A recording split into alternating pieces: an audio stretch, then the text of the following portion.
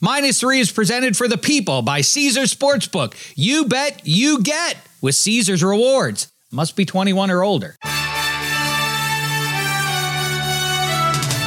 -3 with Dave Dameshek. Hi and hello and happy Halloween, sports fans. Welcome to -3. In just a moment, we have Andy Staples joining us. If you're a college football fan, you'll want to stick around for that to try and figure out what's going on in college football. It's expanded a little bit based on the usual heavyweights and some newcomers. TCU, Oregon's coming on.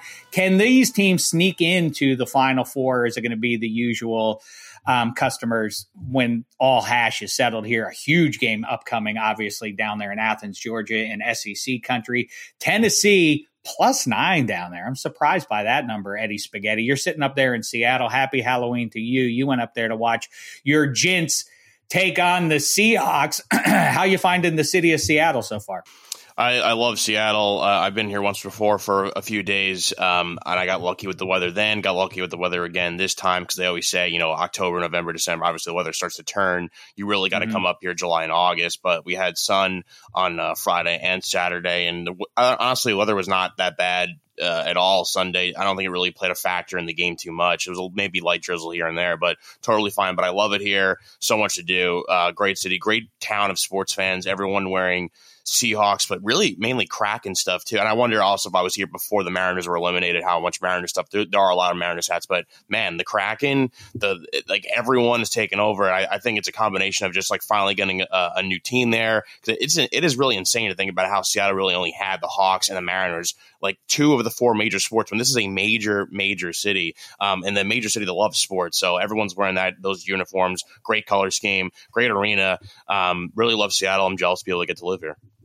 Yeah, well, and also the home of your beloved Pearl Jam and all the rest of it. So I'm not surprised you would enjoy it up there. Yeah, that's been my experience. I've been there 3 times, and each of the 3 times, the locals explained to me, you are very lucky with the weather this time. It's not usually like that, but I have a weird sense of how great it is there, because I've seen crystal blue skies and nothing but when I've made my journeys up there. And you mentioned the sports town. It's funny, ironically or otherwise. What is it now? It's almost 15 years, I guess, or something like that, since the Seattle Supersonics ditched Washington and moved. They didn't just leave town with Kevin Durant, the Rookie of the Year, in tow. They went to Oklahoma City. That's embarrassing if you're Seattle. And so began the Sonic Award, the worst, the city, the sports town whose fans have suffered the most. This isn't who has the worst winning percentage collectively among its teams, but who suffered the most. If you had high expectations for your team and they fell on your face, or if they broke your heart in the playoffs or otherwise, that's a factor in the Sonic Award. I got to tell you, I might just pull the plug on it the rest of the year, because I don't know how Pittsburgh, Pennsylvania doesn't get it this year. The Penguins with the heartbreaker against the loathsome Rags. You remember that when that series happened last spring, Spaghetti? I do. That was a great time. Yeah, that was disgusting. And now the Penguins haven't started this season great. Pitt football, after the glorious Kenny Pickett experience of 2021, back where they belong, 500. The Pirates is the Pirates. And then there are the Pittsburgh Steelers, 2-6. Not great times there. They might take home the Sonic Award, and they've won it before. Pittsburgh might get it again. In the meantime, before we get into college football here, a couple of notes I wanted to give you, the better. The Al Michaels special upcoming on Thursday night. By the way, Al Michaels. I get it. It's cute that he doesn't love the bad games, and he is sort of the personification of NFL fans this year, because a lot of games haven't been very good. But he's also making millions of dollars for this. He could have a little bit of a sunnier disposition. Sorry to get up on Mount Pius about it, but come on. But anyway, Al Michaels special getting another punishment here. The Philly Eagles, who hammered the Pittsburgh Steelers on Sunday, now catch the Houston Texans. The Eagles are laying 13.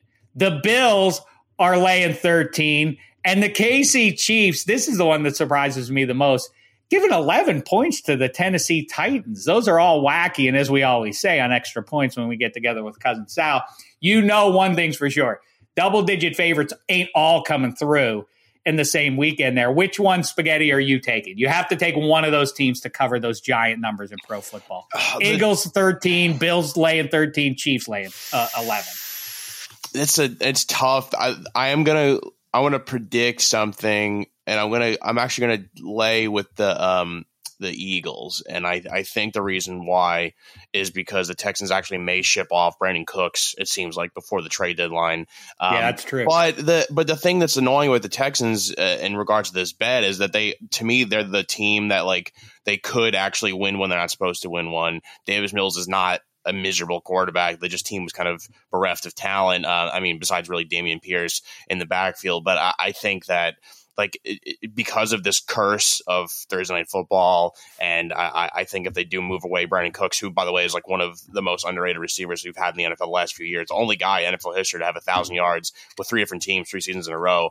So whatever team gets him, hopefully my Giants will be in luck, but I don't think he's just wasting his time now as a 29-year-old in Houston. They're going to move him, and the Eagles are it is crazy. The Cooks career is the craziest because he presents as a nice fella. You never really hear like, boy, he doesn't really hit the playbook hard, or like he's a jerk behind the scenes. Why has that guy of all human beings moved around as much as he has? It's unusual, but yeah. Yeah, but I think the Eagles are a complete team. As much as it pains me to say this, every facet of the game they're good in, and Jalen Hurts, a guy that didn't have a ton of buzz coming out of school, because of how he moved to Oklahoma and then national title game stuff with Tua. He is a good quarterback. I'll admit it. I was skeptical at first, and him and Sirianni together work magic. AJ Brown 3 touchdown catches last week. What a move to get him. They're scary good. Well, as far as that goes, I've been perusing on Caesars all the future plays out there. The Bills are the favorite to win the Super Bowl at plus 240, and they're the Eagles at plus 500, Chiefs at plus 700. And then after that, the Cowboys, surprisingly, 16-1 behind the Vikes at 15-1. And they're your Niners. And I get the narrative is that the NFC is softer than the AFC is. But between the Eagles and the NFC East together, and the Niners there at 12-1 feel like an interesting play. You may not love Jimmy G. You may think you see the ceiling where it is, but it's hard to argue with the results with him under center and CMC going into LA. Once again, a tale, maybe not as old as time, but since the time that the Rams hired McVay and the Niners hired Shanahan, the results are in. Shanahan owns McVay. It's almost weird that they lost that NFC title game within the past year there. I'm looking through also the division favorites here, and believe it or not, the Vikes are close to the Bills in terms of how prohibitive a favorite they are to win their division. The Packers are now plus 800 to win the NFC North. Is crazy, and the Vikes are minus 1,100 to hold on there. I think that's wacky. The Seahawks plus 300. That's an interesting one to play, I think. The Niners are minus 135 to win the division. They're looking up at the Seahawks right now. That's a surprise. You may want to lay a little something on Geno if you're a believer there. Like I say, Bills as prohibitive as it gets, but the Dolphins, it does matter. I don't think the Dolphins are going to win it, but they're a different team with Tua versus their backup QBs. If you're a risk taker, if you want a fun bet, the Dolphins did beat the Bills once head to head. It's not a small matter, but if they could beat the Bills up in Buffalo, it becomes interesting, and they're 10-1 as it sits currently. Titans, talk about when I'm wrong, I say I'm wrong. Man, they are now minus 275 to win the South. The Colts are looming there at plus 430. I think the bottom line is maybe nobody's good in that division. And the Cowboys plus 475 behind the Eagles. Long way to go here. Let's not get swept up and be prisoners of the moment here. That Cowboys defense ain't jive. And with Dak back in there and cooking a little bit more on Sunday. But here's the one, Spaghetti. I'm sorry. This was all me vamping to get to the NFC South. The Buccaneers are still your favorite to get it. And looking like they are, I know it's Tom Brady. And I'm with Sal that maybe they don't have to get on a heater here to win the division. There are enough games for them to win. But are you buying the Falcons still at plus 240 and they're the Saints at plus 460 that they should be looking up at the Buccaneers right now? Who's your play right now if you're putting a unit or 10 on one of these NFC South teams to take it home? I mean, I wouldn't feel great about any of these teams. They're all missing players. They're all dealing with injuries. The Falcons are with Patterson. Obviously, we see what happens with the Panthers with both quarterbacks injured. Trade away McCaffrey. Somehow still, they won a game. They're in a game. I guess they're going to keep DJ Moore, but I don't think they should. And they fire their coach. So that to me, it makes no sense as a division. Then you look at the Saints. Obviously, they miss guys every single week. I don't want to say the Bucs because I think that Tom Brady is finally dealing with age. He's finally not focused on football, but I think there's just enough talent there with the defense. Leonard Fournette's been catching the ball, and he's been really, really good. If they didn't actually have him, they'd be a lot worse. And they still have the receivers, when healthy. So I just think if Tom plays... It doesn't make sense. I agree. Yeah. But you know what, though? I will say this. Tom Brady maybe just got old. And as I've said for at least 15 years now, the cliff is severe for NFL QBs. It doesn't make sense. But when a QB gets to the cliff, it is a swift and harsh drop off. It is not a gentle decline into the good night. So if that's the case with Brady at 45, he beat the odds. He really didn't defeat Father Time, but he did hold him off as well as anybody in the history of big-time professional sports. Legitimately, but maybe it finally has caught up with him. And then I do like the Falcons. Marty Weiss on Extra Points said a couple of weeks ago, and I kind of laughed, the Falcons. I mean, I get that's a fun bet, but obviously that's not going to come true. I do think you should sprinkle a little something on those Falcons at plus 240 there.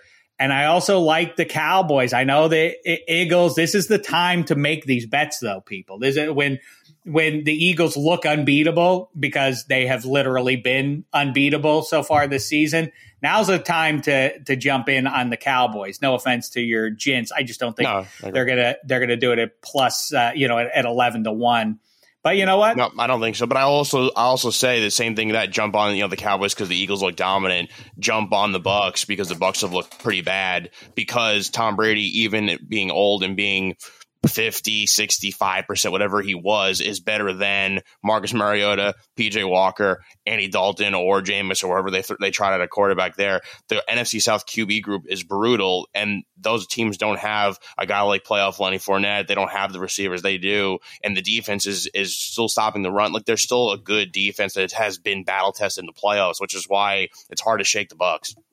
They got to get healthy. That's the thing on the back end for the Bucs. But also, I think Rachaad White is going to take more and more of the touches away from Lenny Fournette as it goes along here. The one bet I remain bullish on, it's not available right now because we're in the midst of games of the week, still not concluded yet. But be on the lookout. I know I keep saying it. This is the time. Talk about buy low. By the Pittsburgh Steelers season win total. I may drop after the hammering in Philadelphia. They are going to get over 5.5. A lot of the cynical Yinzers don't like it. Dave, you're crazy. They might win 3 games this year. Yeah, they might, but they're not going to. They're going to win in the range of 7 to 9 games still. They are going to come on in the second half of this season. Even if you don't like it and you think they should tank out and get a top 5 pick, it's just not going to go that way. They're too talented. Once they get TJ Watt back, they should be 3-5, and they would be if they had their best player available to them. Big difference, it feels like, in the way this pro football season is shaping up between 2-6 and 3-5. You're not out of it at 3-5. 2-6, you ain't making the playoffs. Anywho, let's talk college football now with one of the great voices in the game of college football. And also we'll talk some food with our guy, Andy Staples, right now, after this quick break. Hey, listen up, sports fan. This message is for you. Your first bet with Caesars Sportsbook and Casino, it's on Caesars, up to $1,250. Download the app with promo code CZRFULL and place your first bet. If you win, muzzle tov. If you don't, you'll get it all back as a free bet. That first bet also gives you 1,000 tier credits and 1,000 reward credits, putting you closer to the types of perks, game tickets, experiences, and more. And because Caesar plays by the rules, here comes the lengthy responsible gaming disclaimer. 21 and over, must be physically present in Arizona, Colorado, Illinois, Indiana, Iowa, Kansas, Louisiana, Maryland, Michigan, Nevada, New Jersey, New York, Pennsylvania, Tennessee, Virginia, West Virginia, Wyoming, or our nation's capital. Sports betting is void in Georgia, Hawaii, Ohio, and Utah, and other states where prohibited. Know when to stop before you start. Gambling problem? Illinois, Maryland, New Jersey, Virginia, West Virginia, Pennsylvania, affiliated with Harris Philadelphia. If you or someone you know has a gambling problem, crisis counseling and referral services can be accessed by calling 1-800-GAMBLER, or Maryland, visit mdgamblinghelp.org, or West Virginia, 1-800-GAMBLER.net. Arizona, call 1-800-NEXT-STEP. Colorado, D.C., Nevada, Wyoming, Kansas, affiliated with Kansas Crossing Casino. Call 1-800-522-4700. Indiana, call 1-800-9-WITH-IT. Iowa, call 1-800-BETS-OFF. Louisiana, call 1-877-770-STOP. Licensed through Horseshoe, Bossier City, and Harrah's, New Orleans. Michigan, call 1-800-270-7117. New York, call 877-8-HOPE-NY or text HOPE-NY. Tennessee, call or text Tennessee Red Line 1-800-889-9789. Robert Half research indicates 9 out of 10 hiring managers are having difficulty hiring. If you have open roles, chances are you're feeling this too. That's why you need Robert Half. Our specialized recruiting professionals engage with our proprietary AI to connect businesses of all sizes with highly skilled talent in finance and accounting, technology, marketing and creative, legal, and administrative and customer support. At Robert Half, we know talent. Visit roberthalf.com today. Feeling like you need a marketing degree and an extra day in your week to successfully market your small business? Let Constant Contact do the heavy lifting for you. Constant Contact's award-winning marketing platform has powerful tools that make it easy to grow your audience, engage your customers, and sell more to boost your business. Now, in just a few clicks, you can launch a marketing campaign that's tailored to your business and goals. That includes email, social, SMS, and more. So you can sell more, raise more, and fast-track your business growth. Plus, you can always count on Constant Contact's award-winning customer support for guidance along the way. So get going and start growing your business today with a free trial at ConstantContact.com. Constant Contact, helping the small stand tall. Here we go, just in the nick of time to make sense of the chaos that we're seeing in 2022 college football. You know him from The Athletic, the Andy Staples Show, along with Ari Wasserman. Always good stuff. In fact, I just consumed it on YouTube in preparation for this show so I could keep up with his insights on the great game of college football. Also on Sirius XM, it's our guy Andy Staples. What's the poop, fella? What's up, Shaq? How are we? What a pleasure to see you once again. You're enjoying college football this year. A little less certainty than what we've seen in the last half decade or so. There is at least a conversation to be had about who's going into this Final Four, right? Not just one outlier, but there are multiple teams that can make a case for being a part of the 4-team tournament come Christmas time, right? There are 13 right now that, based on committee precedent, you could say they're still eligible. Now, I would argue that LSU also is still eligible because if in some way they, if somehow they win the rest of their games from Alabama this weekend on, then I think they would be the first 2-loss team to make the playoff. It's similar to 2017 when Auburn won the SEC West with 2 losses, and had they beaten Georgia in the SEC title game, they probably would have gotten in. So 13 or 14 still in the mix, which I feel like is a lot more than we're used to in the first week of November. So I will take it. I'm enjoying that. Yeah, as Eddie Spaghetti and others keep pointing out, of all the years to hear we're finally going to get an expanded tournament, it's too bad it can't arrive right now because this is the first time it would be compelling. So before we dig in there, the thing that strikes me as I open my eyes to start a new football week is that Georgia is laying 9 for Tennessee. First of all, I was stunned by, I always point to as a good recent example. Syracuse, I hammered the Irish going into this one because Syracuse has just come off. These are 20-year-old human beings. Yep. And, they have to get up 2 weeks in a row for monster games for, the profile of the program and everything else. And it looked like they had Clemson whipped down there at Clemson. Of course, they were going to have a letdown game here. Ergo, Notre Dame gets them. By the same logic, I am stunned that they didn't beat UK, that they destroyed them in front of a massive game against Georgia upcoming. How say you on that one? What does it tell us about Tennessee? I was surprised that it was as dominant as it was, especially the defensive performance.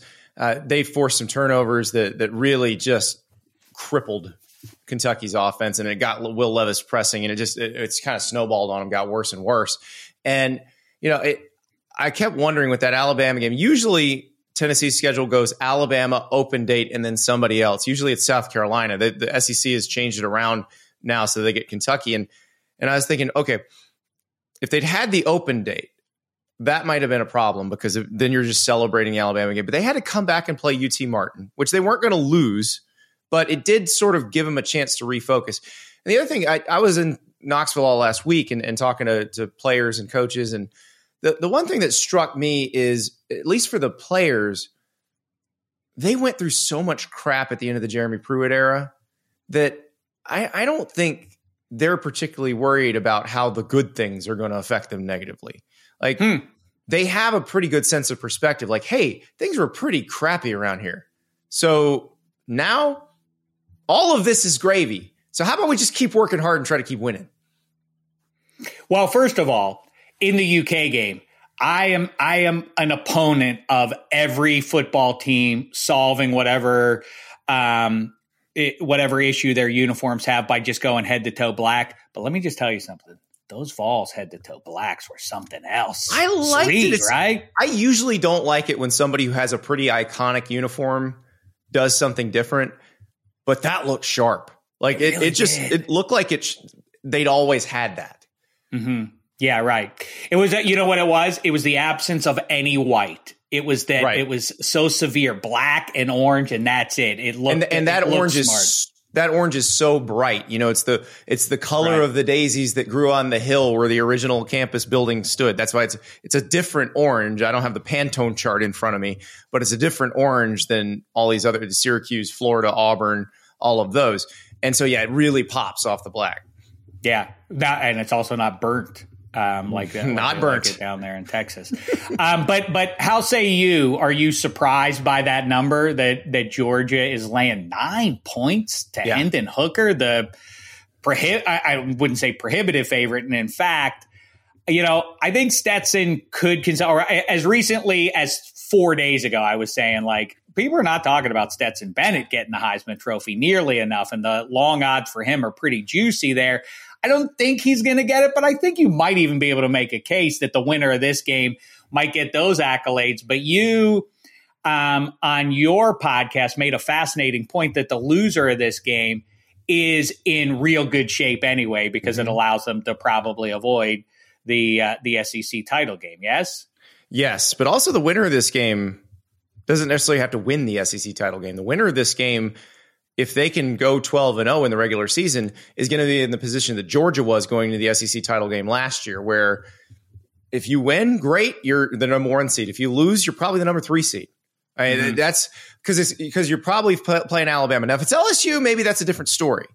But you're probably playing a one-loss Alabama. One-loss Alabama, if they win the SEC, is making the playoff. And if it's close, and especially if it's Tennessee and you've already beaten Alabama, then you have a situation like like Clemson and Notre Dame in 2020, where they both get in. But I think the winner of this game is in the ultimate power position in terms of the playoff, because they just need to finish the regular season undefeated and don't get blown out in the SEC title game. That's it. And then everybody else is going to be fighting for the other 3 spots. But the loser of this game, yes, as long as the winner wins the SEC, they'll have a very good resume and a very good chance to make it. Yeah, I mean, I know, obviously, again, back to the point about these being 20-year-olds primarily, and there's a stumble perhaps out there. I just don't, I can't conjure. I don't have as you're not seeing fertile imagining. You're not seeing the path of Missouri beating Tennessee. I don't think the Commodores are going to show up and take them down in that big one. But yeah, I think people who are non-SEC, I know it means more, but non-SEC people like me, there's just clear this up. We're not going to see 3 SEC teams taking up 4 of those slots. There's no chance of that, right? There's no path that would allow for that. a few weeks ago, I was on another podcast and I did put out a 4-team SEC playoff scenario. I think that has sort of fallen by the wayside. I don't think there's a 3-team SEC scenario either. Now, the one scenario I think was very interesting, and I do feel like is a possibility, somebody's going to knock off TCU, because if TCU keeps winning, right, by all means. And I actually think a 12-1 TCU that wins the Big 12 should be in there too. But there's a path to 2 SEC and 2 Big 10, which would, given everything we've seen off the field in the sport, that would be sort of telling. Like we're calling them the Power 2 now anyway. That would just see, and I do wonder, like, I know they're working hard to try to logistically start that 12-team playoff in 2024. If it was 2 SEC and 2 Big 10, I imagine the other leagues would be like, can we just start in 2023? Like, let's figure it out. Let's do it. Enough of this crap. Well, but I think you and me park our cars in the same garage on this. We wring our hands about, like, I don't want, my team can't get screwed at the end of all this. The weekly updated chapter book that is college football, these things tend to resolve themselves by the end of it. Once we get through title game Saturday, I think it'll be a pretty clear picture, because and I'm basing that off of having watched college football and various forms of it always ends up, at worst, there's one team on the outside that's kind of like, we deserved a shot at worst, I think. Who is that team to you on Christmas? Let's jump into the time machine. Jump about 7-8 weeks into the future here. It's Christmas. Hey, you look a little down in the dumps. You're not drinking your eggnog with typical cheer. Why is that? What team is a little down in the dumps as they try to force down that eggnog? 12-1 Pac-12 champ Oregon, because Tennessee beat Georgia on a last-second field goal this week, then went on to beat Alabama in the SEC championship game, and it came down to Georgia at number 4 and Oregon at number 5, and that Georgia-Oregon head-to-head result, you could not argue against that. It did not matter what else happened. You could not argue against that utter domination. Sorry, Ducks. Better luck next Christmas time, I guess. So resolve that one for us. I know that you have some thoughts on what's upcoming here. And boy, I know Bama, the big bully, goes out saying everything else, the signature win in Knoxville and everything else. But this is now the latest, greatest game of the century here. I mean, this is the reigning national champs. Are we fully absorbing the significance of this because it's an SEC showdown? By the way, Tennessee should be number 1. Talk about merit. I know that by the end, by Saturday night, it'll all figure itself out. Yeah, if they win, they'll be number 1. So, but they should be number 1 anyway. Just going forward, this is what I talk about, what I bellyache about self-validation from the people who create these polls. Obviously, Tennessee's body of work to this point in the season has been superior to Georgia's. It doesn't make any sense. Of course, I'm bellyaching about something that, as I say, by the end of the week will have figured itself out. But how say you on this one? Are you with me that number's a little bit high for Georgia, given what Hendon Hooker and company have looked like so far this season on offense? I mean, they're pretty close to unstoppable. Yeah, I would probably give them maybe the 3-point home field advantage and maybe a couple extra. That's it. Having seen Tennessee in person, especially, first of all, this is not a smoke and mirrors type offense. Like, they're good up front. Their offensive line is very good, and they can do all kinds of different things. It's not just they're running inside zone because you're tired and they're gaining yards on the ground that way. They're running gap scheme, zone scheme, man scheme. They can run power. They can do all that stuff. And then there are elite athletes on the outside. Now, they may have been under-recruited elite athletes. Like Jalen Hyatt was under-recruited because he was very slight coming out of high school. It's kind of the Devontae Smith story, except probably skinnier than Devontae Smith coming out. He was 155 pounds coming out of high school. And so he's 185 right now and runs, the scouts say he'll run 4.3 at the combine. And so he's really fast. You cannot cover him with a safety. At one point, Kentucky tried to cover him with a linebacker with hilarious results. So they have incredible athletes running this offense. So it's not like in a lot of cases a team of Georgia's quality with those sorts of athletes on that defense. You can run up against a team that has a great scheme that's been scoring a bunch of points, and they just get completely locked down because they're not used to playing that level of athlete. Well, they've already played that level of athlete against Alabama. Now, it's basically the same defense. It's Nick Saban's former defensive coordinator is the head coach at Georgia. So it's very similar. They're going to be now Kirby Smart will have kind of cheated off Nick Saban's paper a little bit and maybe come up with some other ideas. But I do think there's a chance that Tennessee scores on Georgia the same way they scored on Alabama. Now, wow. So you don't think Georgia's defense in 2022 is a tick better, at least, than Bama's? I think they're both pretty good. Bama has the better pass rush. Now, against Tennessee, that's not as big of a deal because Hendon Hooker catches the ball and throws it a lot of times. And it doesn't matter how good of a pass rusher you are, you're not getting to him. Mm-hmm. But he's also big and strong and can move. And so it's hard to get him down. So if Georgia can get in his face, get him down, that's something Alabama struggled to do. You know, Will Anderson, who's the best pass rusher in the country, just could not get past Darnell Wright in that game, the Tennessee right tackle. And so the thing that I think is maybe different about this is Georgia's offense and the way they are set up to beat you in a lot of different ways. Alabama's offense, you know, if Alabama has Jamison Williams and John Mechie like they did last year, they're so explosive offensively, they probably would have just outscored Tennessee. They don't have the elite receivers this year who can separate the way Tennessee's receivers can. And now they have Jahmyr Gibbs, who's an incredible tailback, very versatile. But Georgia has a better stockpile of offensive weapons.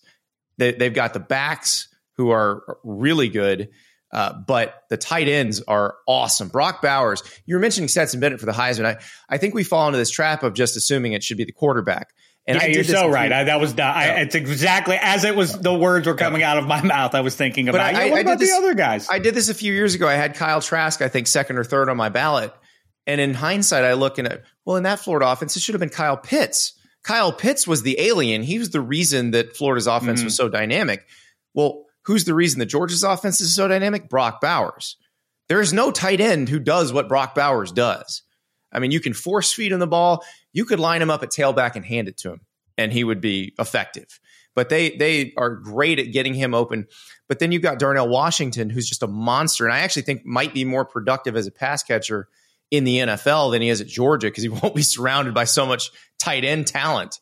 And then they've got a freshman tight end who's really good, and then they've got guys on the outside that can burn. Which again, Alabama did not have that the way they used to have that. And I think that's a problem for them. But Georgia can stretch you vertically, and they can also pound you inside. They have a lot of ways to score. They also have a lot of ways to score in a very methodical fashion.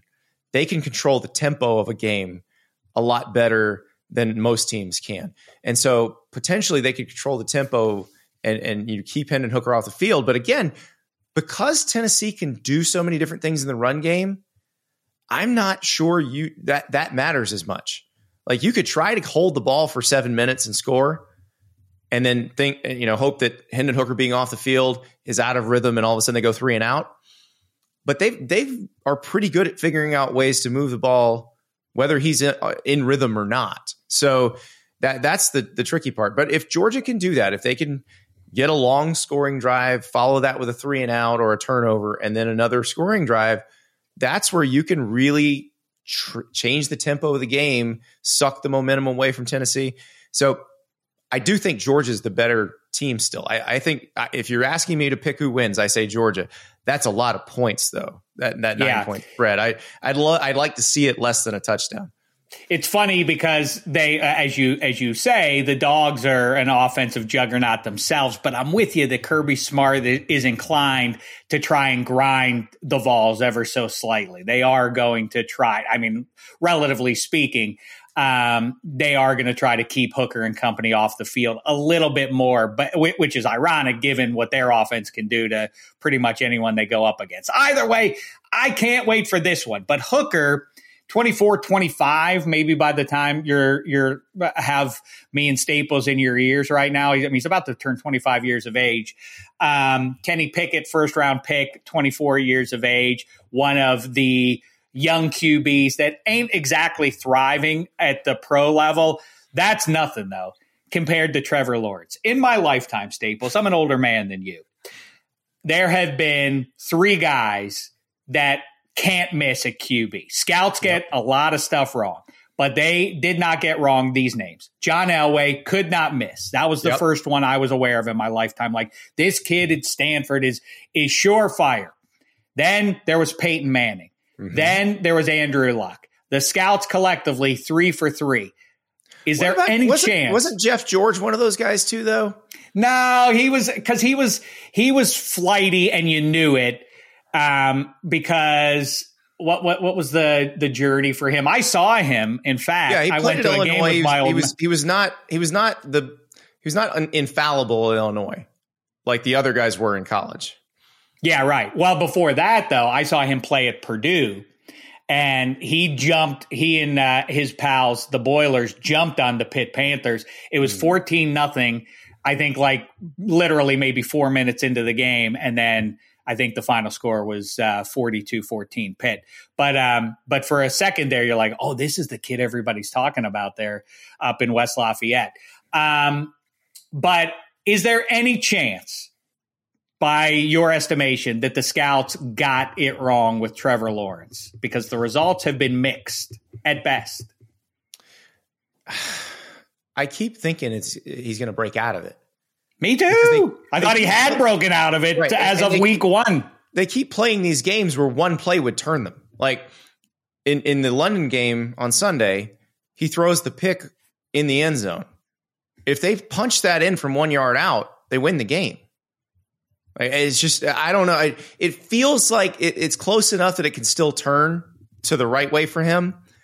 But I don't know. The decision-making is questionable. And does it get better? And I don't know the answer to that.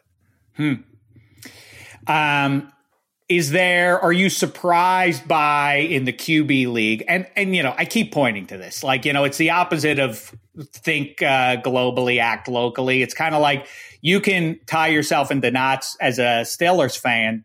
Kenny Pickett not been great so far. But neither is Aaron Rodgers or Tom Brady or Russell Wilson and so on. A lot of NFL teams are struggling at QB and putting points on the board. But look around the last couple of years, and we were in a run of like, it's a factory. I'm big on QB saturation in the NFL, that there are now more human beings capable of playing decently at the NFL at QB than there are slots for them. But man, these last two classes have me questioning whether or not that's the truth. Are you surprised by Justin Fields and Mac Jones and, like we say, Trevor Lawrence and Kenny Pickett and so on and so forth? I'm surprised by Lawrence. The other ones were kind of, you just never know. And then last year's class, I said all along, don't take any of these guys if you expect them to start in 2022. That's not who these people are. There may be some developmental type picks that you can work with. And I do think that matters. I think the way that Andy Reid brought along Patrick Mahomes matters. I think the way that Jalen Hurts was brought along in Philadelphia matters. If you'd thrown Jalen Hurts in right away, I don't think he would be having the success he's having now. I also think it helps to have coaches that are willing to mold what they do around what you are. I think Brian Daboll did a fabulous job of that in Buffalo with Josh Allen, because I was wrong about Josh Allen, because I was like, completion percentages don't just go up when you go to the tougher league. Like, that doesn't happen. Well, it turns out it does if you're superhuman and you have a coordinator who is very smart and willing to say, you know what? I realize this is what my offense looks like, but here's what you do great. So let's focus on that. And I think you're seeing that with quarterbacks, but you also, they were given time. Like, Patrick Mahomes was not thrown to the wolves immediately. Alex Smith played that first season in Kansas City, and Patrick Mahomes got to learn. And there's certain things that you've got to learn coming out of some of these offenses, like that Patrick Mahomes played in an air raid offense. he had a lot to learn. He had to learn to take snaps under center. He had to learn to have his back to the defense at times. He had to learn to set protections. That's not something he was asked to do much in college. So you need time with stuff like that. And most of these NFL coaches don't have time because they're about to get fired. So I think that's the tricky part. Like, nobody who was in the quarterback class last year was one that I'd be like, you can just put him in and he'll be great right away. And like next year, Bryce Young is the guy I feel most confident in terms of intangibles and everything else, but he's an outlier in terms of size. You know, I kind of agree. I'm not trying to be cynical about that kid, the latest Bama guy, but I see the same thing that the concern I had with Tua all along. Like, nobody, am I the only one who's crazy who notices how small he looks even on the college field? Tua's not small. Tua's thick.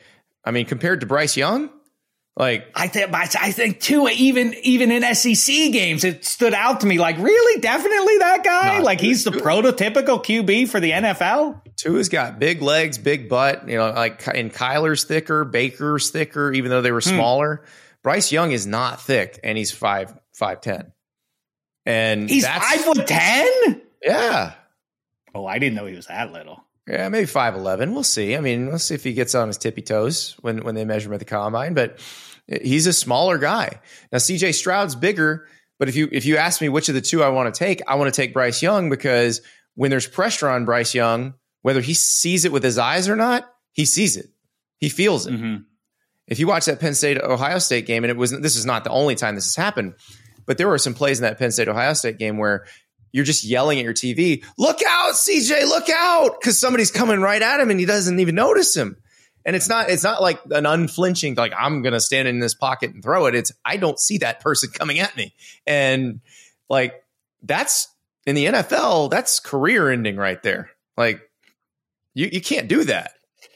It is that chicken or the egg. Can you coach that into somebody to take the step forward, the physical step forward in the pocket to evade the pressure? Tom Brady and Drew Brees, neither a great scrambler, always made it look like, why can they negate pressure the way they do? It's because they can change the angle with a slide forward. Whereas you see in the early returns, not to make this about Kenny Pickett, but you see his inclination is to bail to his right. And he drops himself. And Kenny Pickett, a better athlete than Tom Brady. Right. Like, Kenny Pickett running with the football can outrun people, but it is more about your sense of pocket awareness. And, you know, Bryce Young, to me, it's always been amazing to watch him in Alabama because it feels like he's just floating back there in the pocket. And he'll take off when he has to, but his first instinct is, I'm going to keep this alive and force those DBs to cover my receivers for a long, long time so I can make a throw. And eventually, and the thing is, he doesn't make a dumb throw after he scrambles around. Like Caleb Williams at USC, I think will probably age out of this. But like when he was at Oklahoma as a freshman, you'd see him, he's amazing at scrambling around, and he'd scramble around and you'd see him like pointing to the receiver, like when you're playing backyard football with your friends, like, no, now go here. Every time he did that, it was going to be an interception or something that should have been an interception. Like, Bryce doesn't have those throws. Like, he will throw it out of bounds or just go take the 2-yard run if he has to. But I like that. The problem is he still takes some hits. And if you're taking those hits now, you're going to take them in the NFL. Which just makes me, I know that I sound like this all the time, but it's true. Like, never draft a quarterback, because you'll just be disappointed. But then you have to draft a quarterback because you're never going to get a good one any other way. Yeah, and listen, I think the Josh Allen, that approach is kind of threading the needle for Buffalo. That things worked out as wonderfully as they did there. But I do think you're onto something there with, you get the QB and build around him. The luxury of time that, let's say, I'm going to go one more time with the Pittsburgh Steelers. People are really very upset right now on the banks of the Three Rivers right now, dude, because they're not used to 2-6, dude.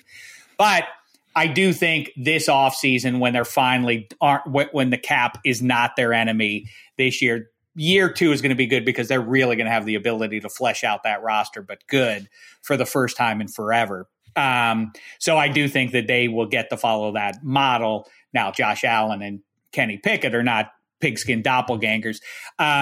But before we move off of college football, I do want to say that, or these Power 5 teams, I should say, go listen to Staples and Wasserman chop up Michigan and Ohio State and their respective chances and what's going to happen in that game. Really insightful stuff there.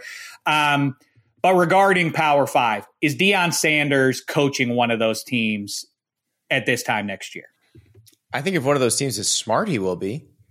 But I don't know if anybody's smart enough to do that, because I think that really, you think somebody, you think there isn't at least a program out there that is taking a look at Prime? I think Arizona State should be begging him to come. Yeah, right. Begging him, because here's the thing: the worst thing that can happen if you hire Deion Sanders is you get a bunch of attention for a program that doesn't get that much. I'm talking about Arizona State here. I think Auburn's a different animal, because I don't think Deion will want to deal with some of the meddlesome boosters there. And at Auburn, you got to go against Nick Saban and Kirby Smart for recruits. Deion wouldn't be afraid to do that.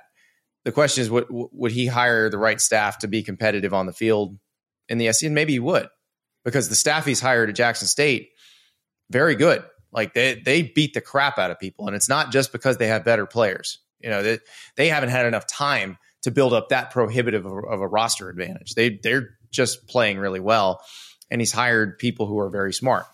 Now, but like, let's say an Arizona State level program, you hire Deion, you're automatically getting more attention. Deion is going to get you NIL money, because Deion is going to be able to convince people in the community, convince national companies who want to do business with him to help fund that. And the other part of it is he's going to go get good players. He's not afraid to take on anybody in the recruiting world. I mean, you saw he gets Travis Hunter, who was the number one recruit in the whole country, and convinces him to come to Jackson State. Well, guess what? When Deion walks in, Deion can walk into anybody's living room. Like, Deion's name opens any door in recruiting. And that's not like Nick Saban's does, because he produces first rounders. Ryan Day, if he calls, you're absolutely talking to him. Dabo Swinney, because they all produce a bunch of first rounders.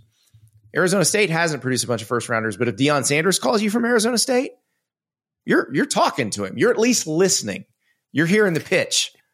I agree with you. I wonder if ASU specifically feels burned by the Herm experience. That was kind of totally a wild different card. situations. And I get it, but I wonder if that felt like something that was intended to draw attention to the program a little bit, and that didn't exactly but work out. I hear Herm you. coached it. Herm coached it like a 1990s, early 2000s NFL coach.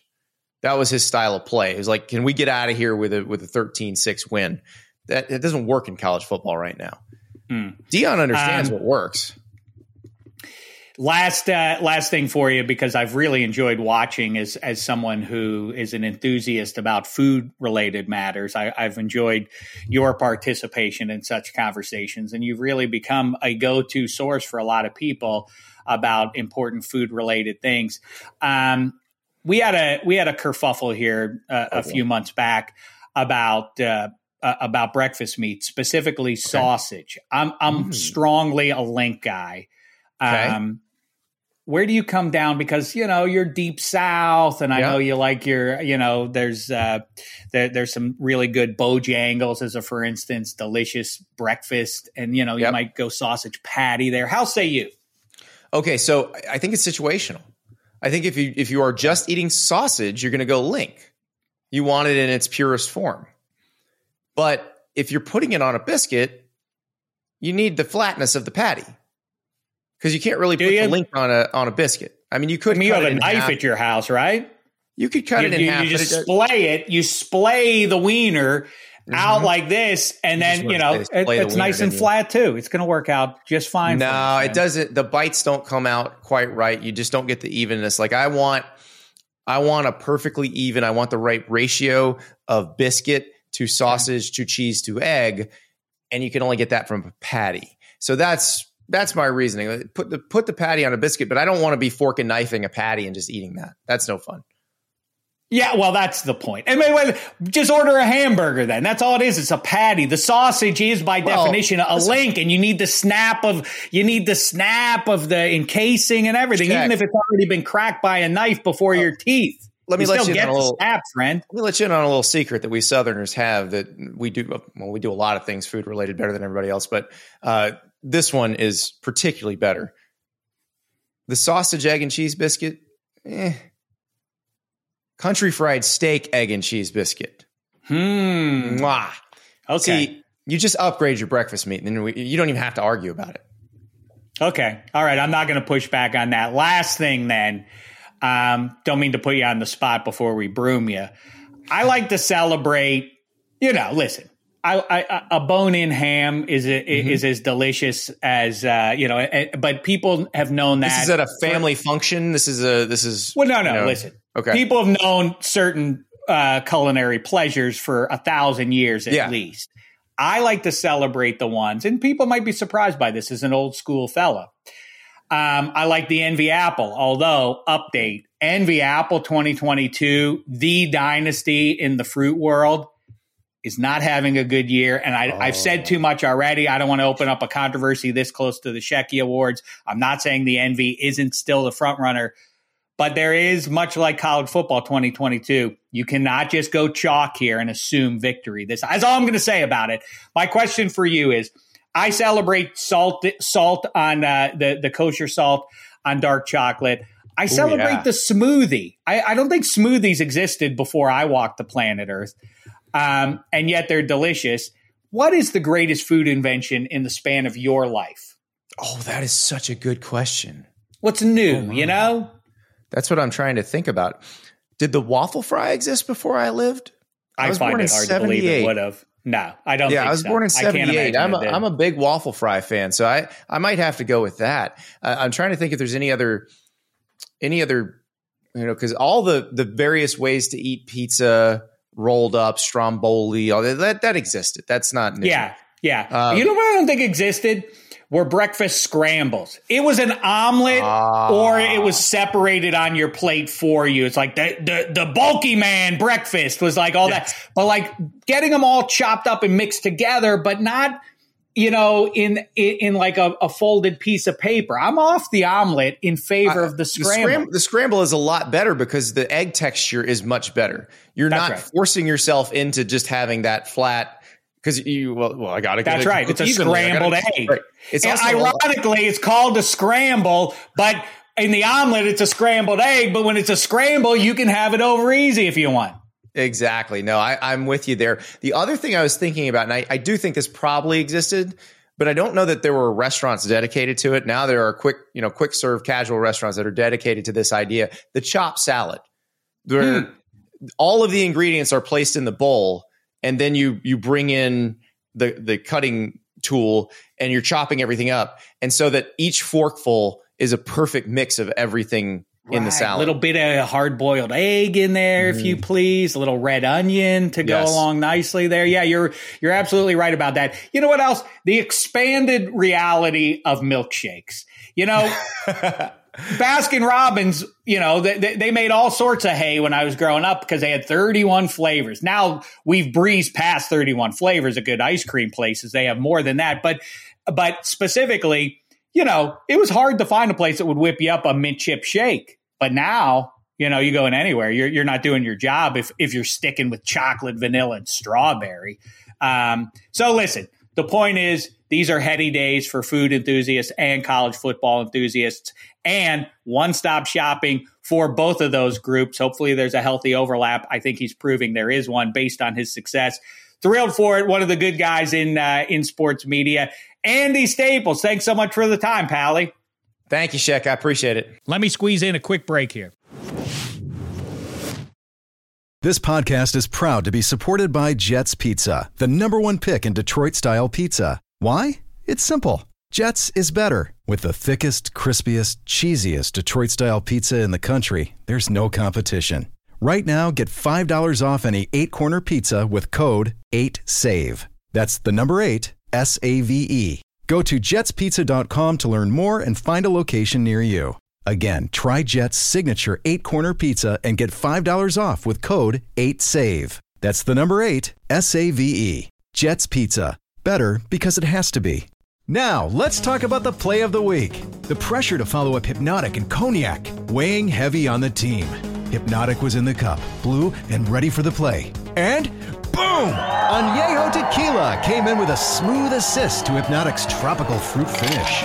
Shaken, strained, poured. It was green and good! The playmaking splash shifted the tempo. Another great cocktail from the Hypnotic team. Every season is Hypnotic and Tequila season. Hypnotic Liqueur, Bardstown, Kentucky, 17% alcohol by volume. Hypnotic reminds you to think wisely, drink wisely. All right there, Eddie Spaghetti. What was your big takeaway from Staples there? Maybe with the food or the college football, because now I'm going through my head of what did I see that was invented in my lifetime? I mean, my quick answer, just being from Staten Island, New York, they do a lot of rolls, like chicken rolls, where it's basically it's like pizza dough, but you put stuff inside of it, wrap it up, and sometimes you could dip it in sauce. It's full of cheese. That I just feel like was not around. You know what you just said when you said New York. I don't know how this wings didn't happen 100 years ago, right? Probably even in my lifetime. Especially not boneless. I actually remember like when they started promoting boneless wings at like your Buffalo Wild Wings, places like that. I was like, boneless? Like, how do you get boneless wings? And that they became the hit because people don't want to deal with the bones. That's definitely a new invention. That's very recent. Well, that's for sure. But people are weird about the boneless wings thing because they get caught up in the name. And I get it. It's not a wing, but it's sort of like, I don't care. I've moved on from the belly aching about pineapple on pizza. If you like it, okay, let's just not call it pizza though, because that's not what it is anymore. That's the same sort of thing. If they had their own name, we would appreciate the boneless wing more, but curmudgeons like the bellyache. Like, that's just a chicken finger. Okay, tastes good though, right? When it's got the good sauce on it. So what are we getting caught up with? Last couple things, Spaghetti. So you're in Seattle. Yes. As we speak here, as we say, tough loss for you. Where do you come down on your Giants and what is proving? And by the way, I do have to shout myself out here a little bit. I told you that the commies ain't jive. I told you that they're playing a little bit better, and they needed to get Carson Wentz out of there, even though he delivered the first win in their little win streak here. But also, Brian Robinson gives them something that, the way the NFL's tracking this year, you get a banger like that in the backfield, he makes them a different team as well. But I'm not getting caught up in the commies. They're not going to end up winning the division. But how say you about your Giants in the second half of the season? Remaining optimistic, at least the playoffs for you? I mean, optimistic, sure. I mean, anything that happens this season, unless they lose literally every single remaining game, would be optimistic just because of what the expectations were and how good they looked. The Giants have always struggled in Seattle. I know they did win that game with Colt McCoy a few years back versus Russ when he was still there.